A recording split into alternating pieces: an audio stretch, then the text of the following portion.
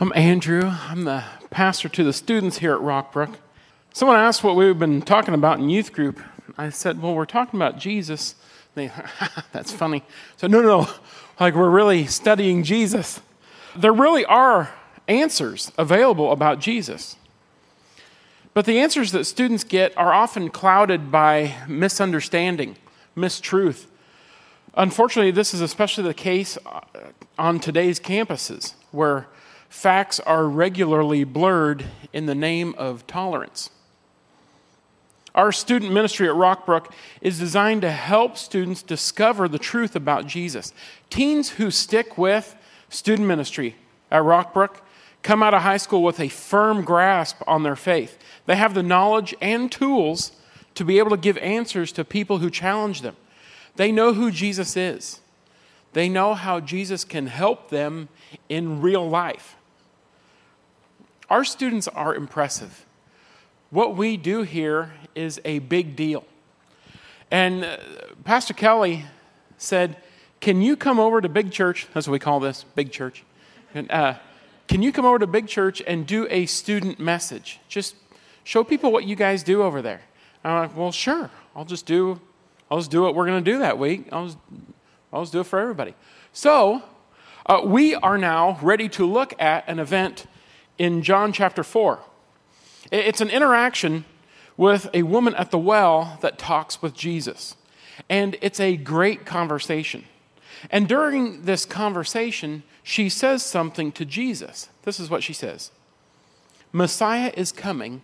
He will tell us all things. This is a Samaritan woman meeting Jesus at the well. And in the middle of the conversation, she says this. And she is not a religious leader. She's not a Pharisee. She's not a scribe. She's not a teacher of the law. She talks about this hope and expectation that Messiah is coming. She says, he will tell us all things. A lot of people had a lot of expectations about this Messiah. And that's one of the problems that we find in the history of Jesus. People had created their own expectations as to what the Messiah was going to do. A lot of them ended up being disappointed because Jesus didn't fulfill their ideas. He fulfilled the biblical fingerprint of the Messiah, but not their expectations. In the days before Jesus' birth, there was a belief among the Jews that a Messiah would come. And they were looking for him. Andrew found Simon Peter and said to him, we have found the Messiah. They were looking for him. They were expecting him. They had an understanding of who he would be, but they didn't have all the details. There's this belief that they have, a hope. And that hope didn't come simply because they were a people that were picked on.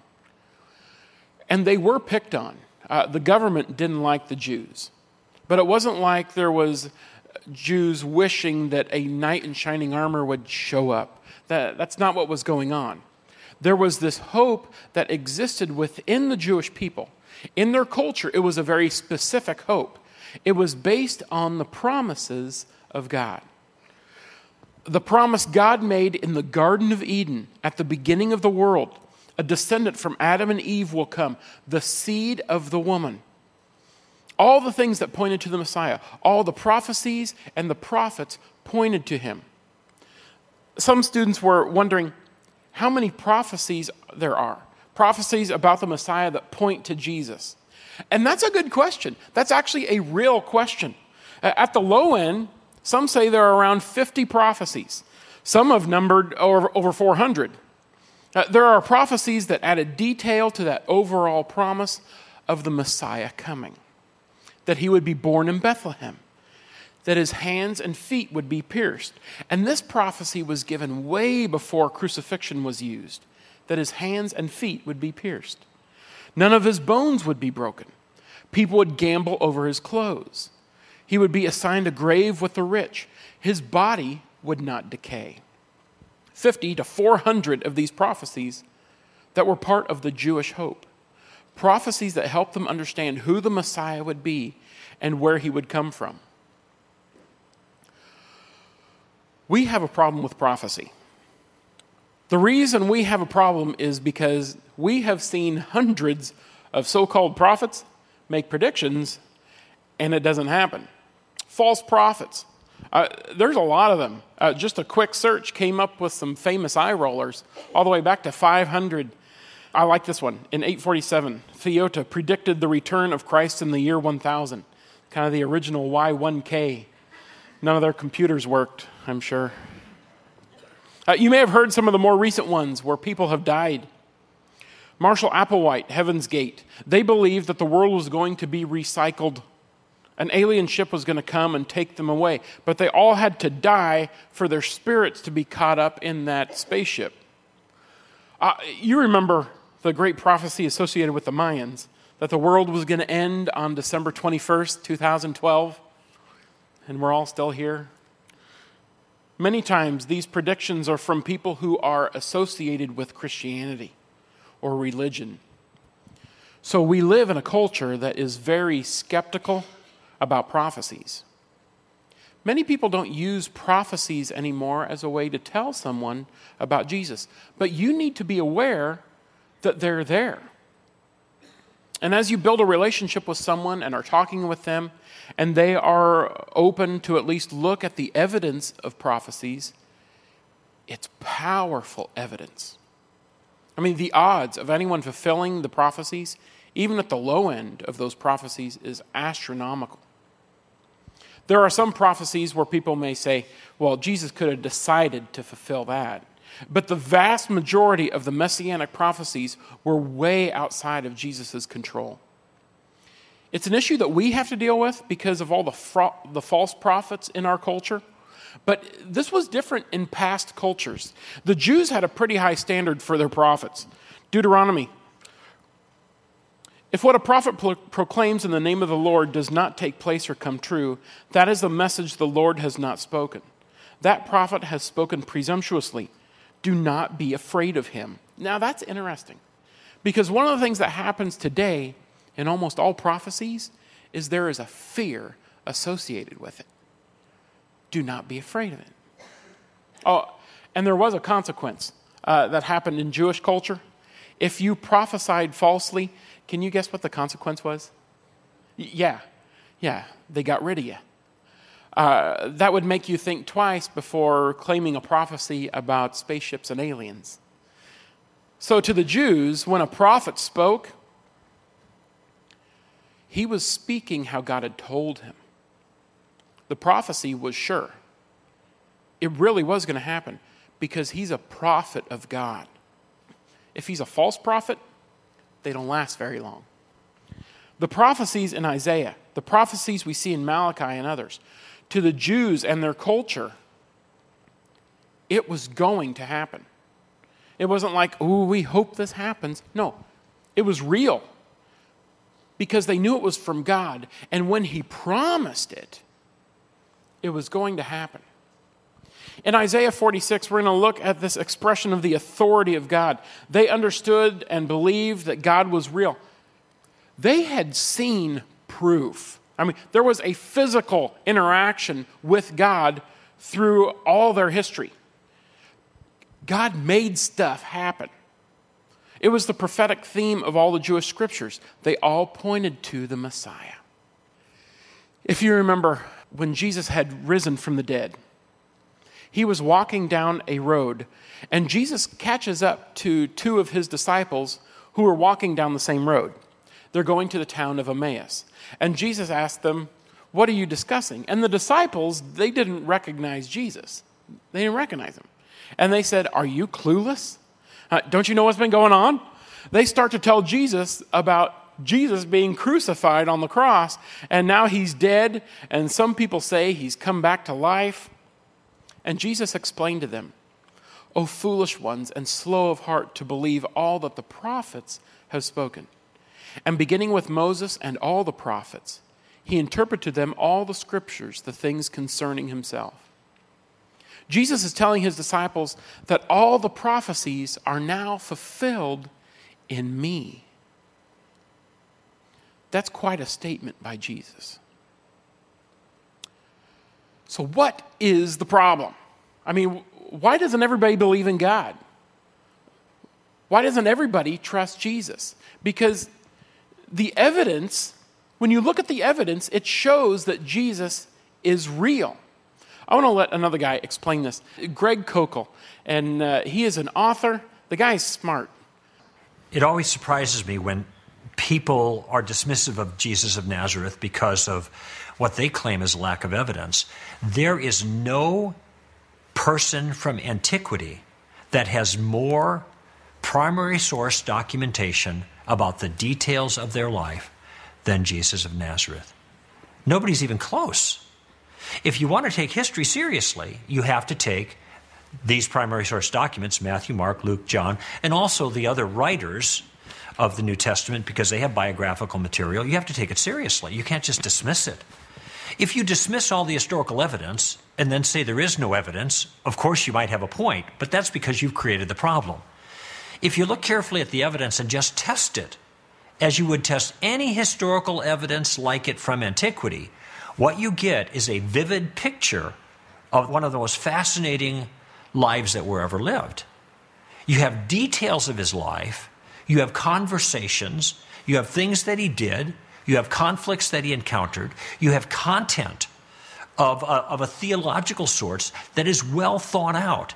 You have a person who is willing to deal with objectors straight on and come up with really clever and profound answers.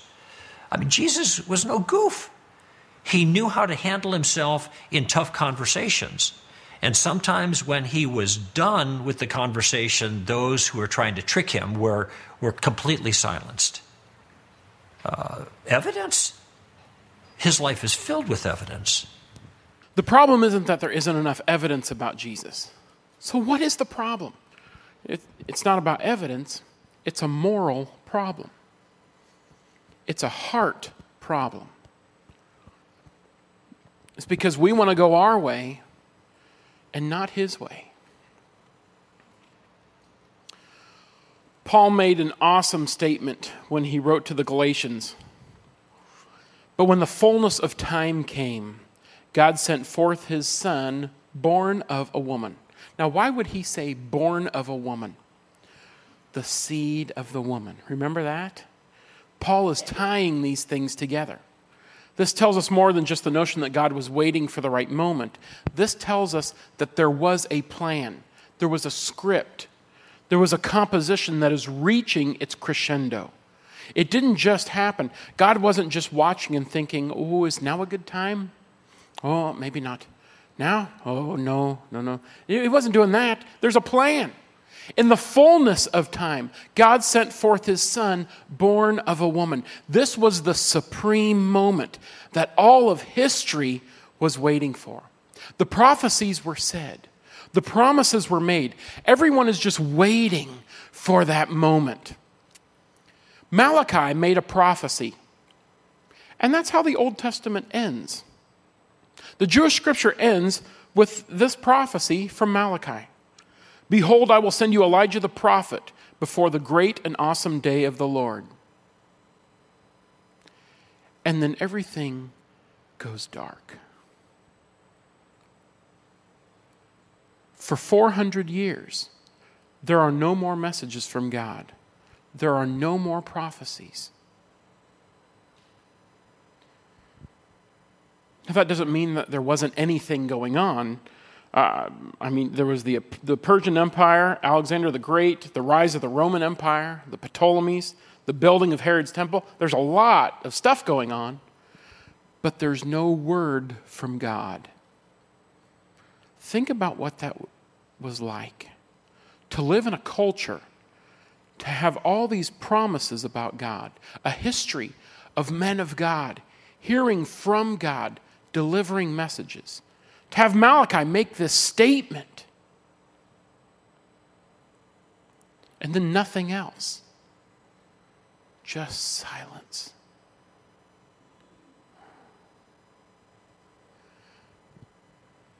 It would be like a 400-year pause in Handel's Messiah.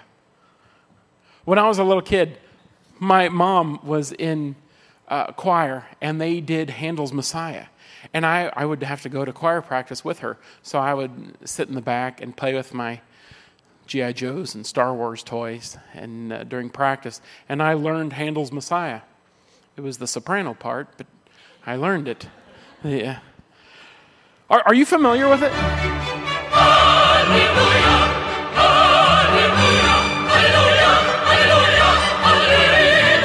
It's a great score. They use this in movies all the time. Handel's Messiah has one of the most famous musical pauses in all of music. It's the pause that happens towards the end.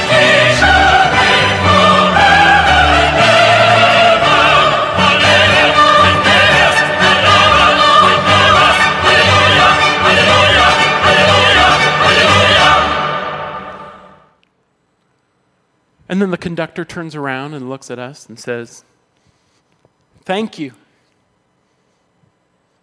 That'll be all." And we sit there and look at each other and think, "Hey, let's finish this. That's not the end. That's not how that goes." And we wait and we wait. And a lifetime goes by. And another lifetime.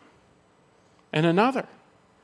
And we're talking 100 years, 200 years, 400 years, and nothing.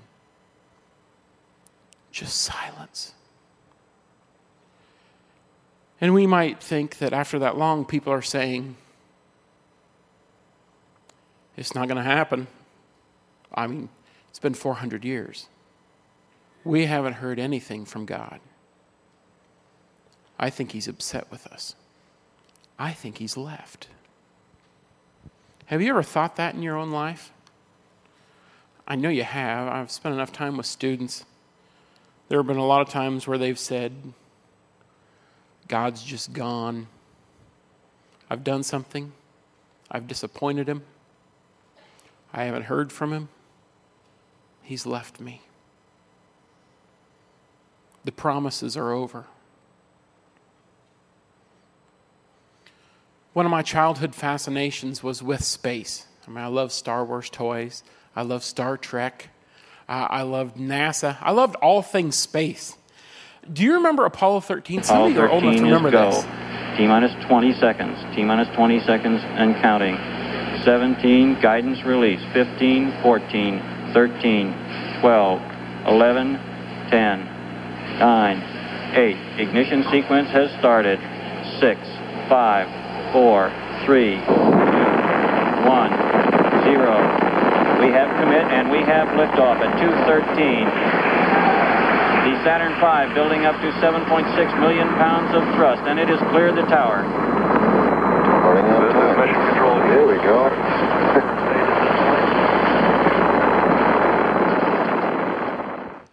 On April 13th, for Apollo 13, all of a sudden they heard this call. Stand by.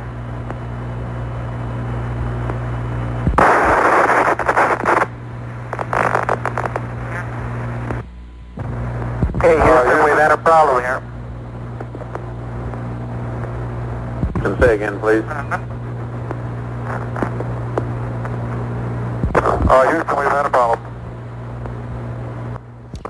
Oxygen tank 2 had exploded. Roger, main B undervolt. Stand by, 13, we're looking at it. Okay, right now, Houston, the voltage is... 3 astronauts in a severely disabled spacecraft headed to the moon with no hope of carrying out their mission of a lunar landing. Spiked on it once before. The big question was if they would even be able to return home at all.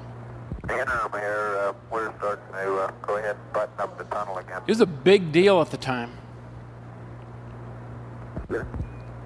The whole world was captivated. That jolt must have rocked the sensor on see now in O2 quantity. People at NASA were gathering together to discuss how they're going to bring these guys back alive. or really if there was even any hope of doing that. They didn't know how damaged the spacecraft was, whether the heat shield had been damaged. Because if it was damaged, then on re-entry, they would burn up. And they are coming in faster than predicted. They're coming in just about as fast as any spacecraft has returned from space before.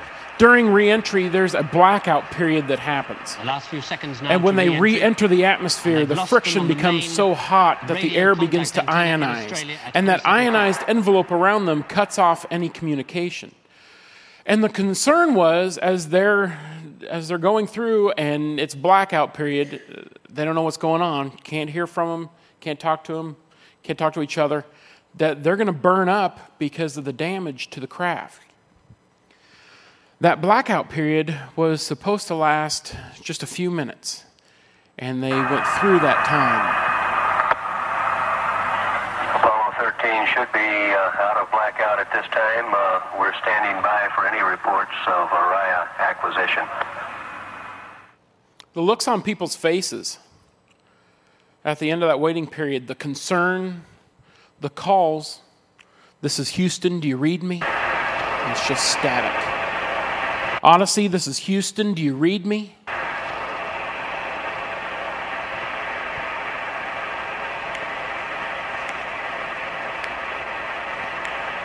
The clock just ticked, and you can begin to see the deflation of people as the realization begins to set in that they're gone. Then all of a sudden, there is this amazing cheer, not just at NASA, but around the world.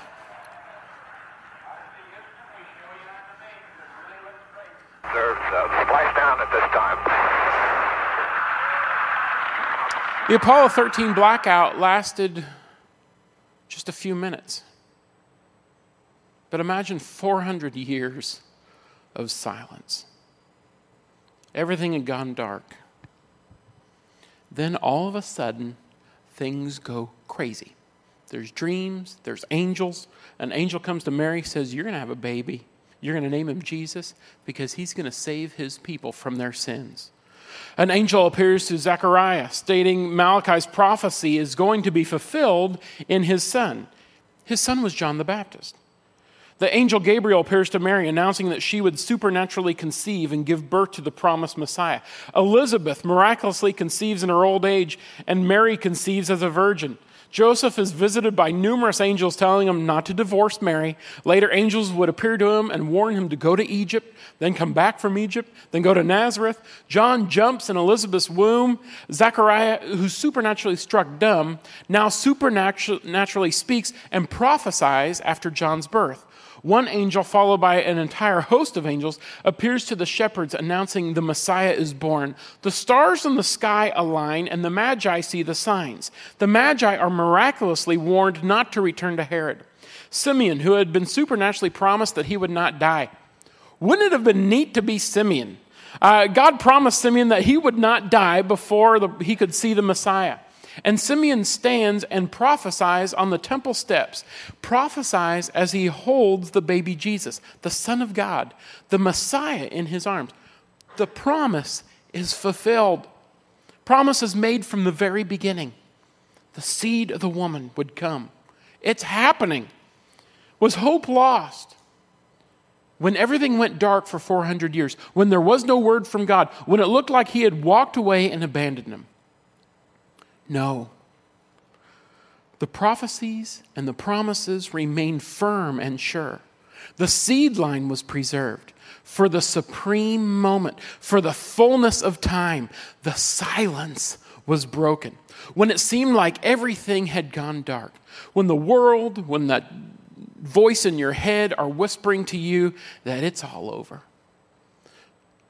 Why do you still trust in a God who hasn't spoken to you in at least a week, or however long it takes for us to feel like God has left?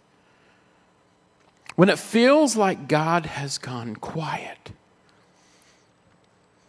It's because the conductor is waiting for the right moment.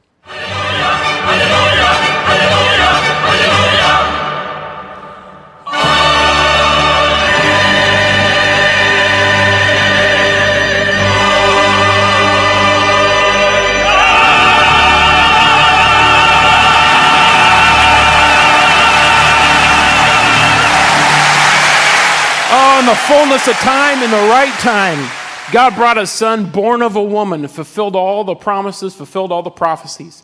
For unto us a child is born, unto us a son is given, and the government shall be upon his shoulder, and his name shall be called Wonderful Counselor, Mighty God, Everlasting Father, Prince of Peace. The one who would come, as a result of the promises made by God, came. There's only one person who fulfilled all that, and it's Jesus.